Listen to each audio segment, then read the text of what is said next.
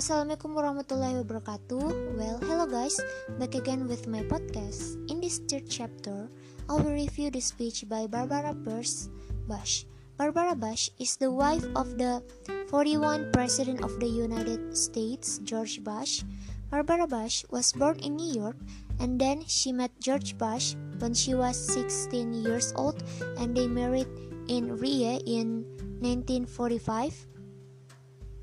At the beginning of her speech at Wellesley College, she thanked President Kyohan, Mrs. Gorbachev, trustees, faculty, parents, Julia Borden, and her best friend, Christine Bicknell, as well as the class of 1990. She also offered words of praise for Wellesley College. Then, in her speech, she also mentioned a speech on tolerance given last year by the student body president of one of the colleges, where the student body chairman told Robert Fulgham's story about a young pastor in charge of several very energetic children. At the conclusion of the story, Barbara Bush gives an implied meaning to the story when she says that effort to learn about and respect difference, to be compassionate with one another, to cherish our own identity, and to accept unconditionally the same in others.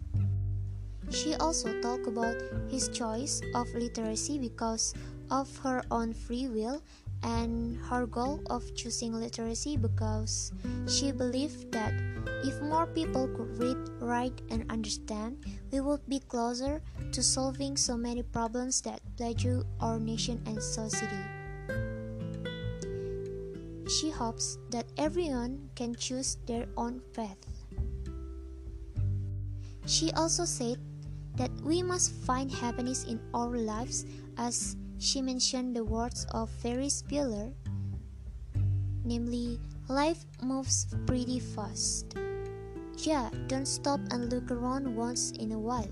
You're gonna miss it.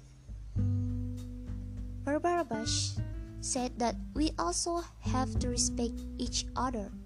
This is meant to create harmony.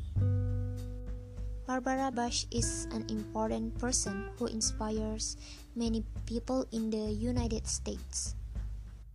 Okay, at the end of her speech, she said the winner of the hoop race will be the first to realize her dream, not society dreams, her own personal dream. Which I can understand that people sometimes envy other people's success, but didn't try to do it themselves. Realize his dream, even though the victory can also happen to himself, and well as he tries. Okay, alright, that's my podcast this time. I'm Fira Rizky Suciana Salsabila. Thank you very much for listening to my podcast, and see you later in the next chapter. Bye.